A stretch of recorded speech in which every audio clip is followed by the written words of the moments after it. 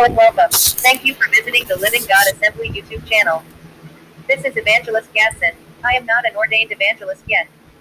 However, I am attending Bible college.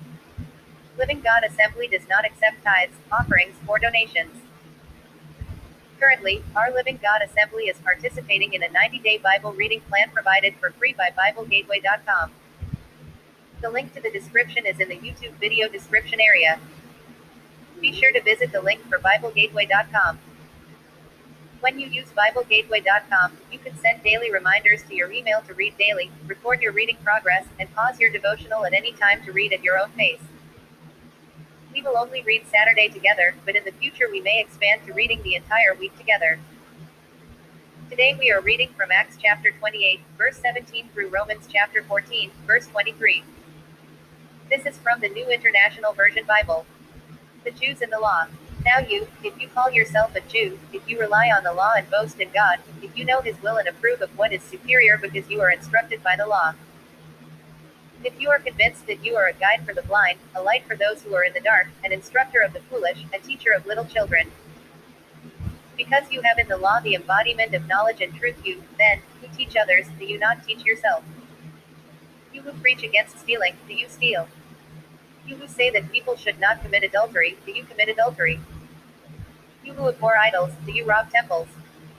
You who boast in the law, do you dishonor God by breaking the law? As it is written, God's name is blasphemed among the Gentiles because of you. Circumcision has value if you observe the law, but if you break the law, you have become as though you had not been circumcised. So then, if those who are not circumcised keep the law's requirements, will they not be regarded as though they were circumcised? The one who is not circumcised physically and yet obeys the law will condemn you who, even though you have the written code and circumcision, are a lawbreaker. A person is not a Jew who is one only outwardly, nor is circumcision merely outward and physical. No, a person is a Jew who is one inwardly, and circumcision is circumcision of the heart, by the Spirit, not by the written code. Such a person's praise is not from other people, but from God. God's faithfulness. What advantage, then, is there in being a Jew, or what value is there in circumcision? Much in every way. First of all, the Jews have been entrusted with the very words of God. What if some were unfaithful? Will their unfaithfulness nullify God's faithfulness? Not at all. Let God be true, and every human being a liar. As it is written, so that you may be proved right when you speak, and prevail when you judge. But if our unrighteousness brings out God's righteousness more clearly, what shall we say? That God is unjust in bringing His wrath on us? I am using a human argument. Certainly not. If that were so, how could God judge the world?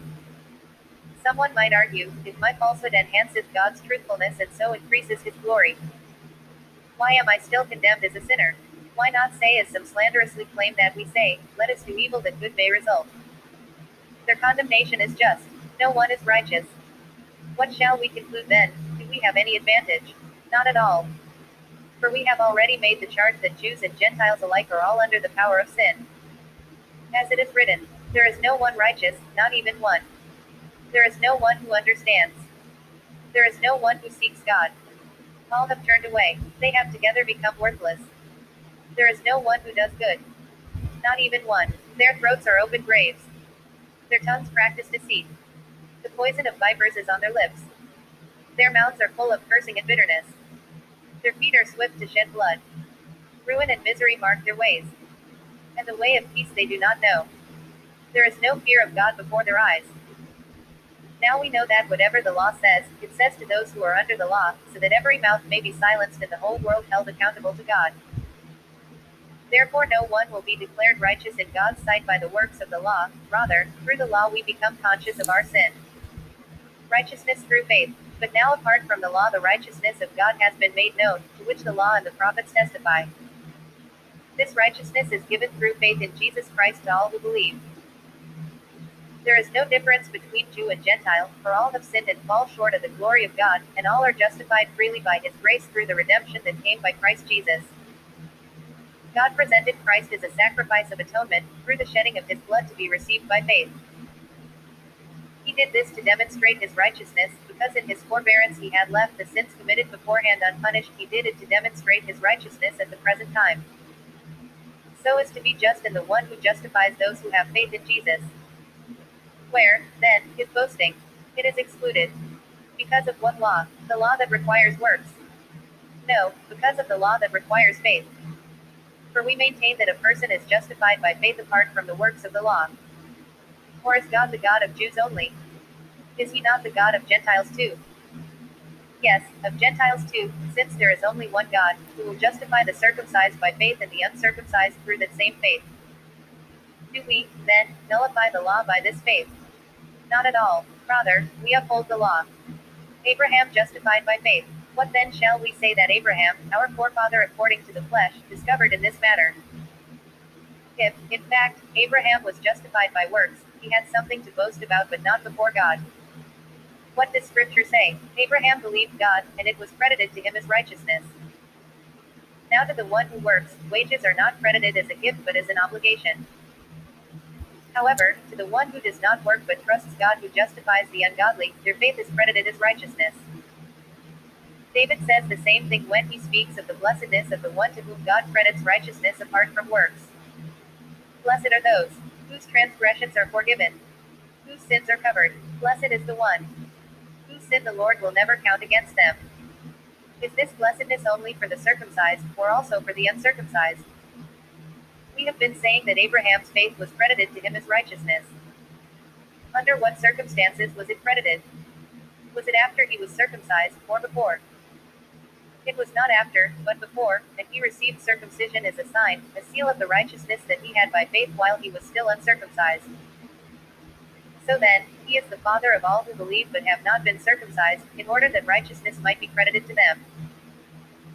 And he is then also the father of the circumcised who not only are circumcised but who also follow in the footsteps of the faith that our father Abraham had before he was circumcised. It was not through the law that Abraham and his offspring received the promise that he would be heir of the world, but through the righteousness that comes by faith. For if those who depend on the law are heirs, faith means nothing and the promise is worthless, because the law brings wrath. And where there is no law there is no transgression. Therefore, the promise comes by faith, so that it may be by grace and may be guaranteed to all Abraham's offspring, not only to those who are of the law but also to those who have the faith of Abraham. He is the father of us all. As it is written, I have made you a father of many nations. He is our Father in the sight of God, in whom we believe, the God who gives life to the dead and calls into being things that were not. Against all hope, Abraham in hope believed and so became the father of many nations, just as it had been said to him, so shall your offspring be. Without weakening in his faith. He faced the fact that his body was as good as dead since he was about 100 years old and that Sarah's womb was also dead.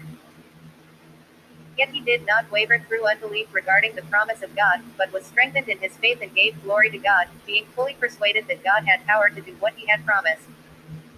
This is why it was credited to him as righteousness.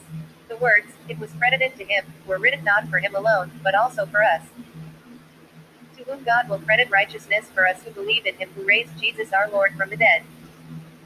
He was delivered over to death for our sins and was raised to life for our justification. You can email your prayer requests and questions to ignitedpeace@gmail.com. Please title the subject of your emails as Questions 123, and include in the body of your email if I can answer your prayer request or email public or privately. What questions do you as a viewer have for me? What other type of programs would you like to learn about on this YouTube channel? What ministries do you think we should support? Stay encouraged and have a blessed day. This is Evangelist Gadsden, and I will talk to you in the next video.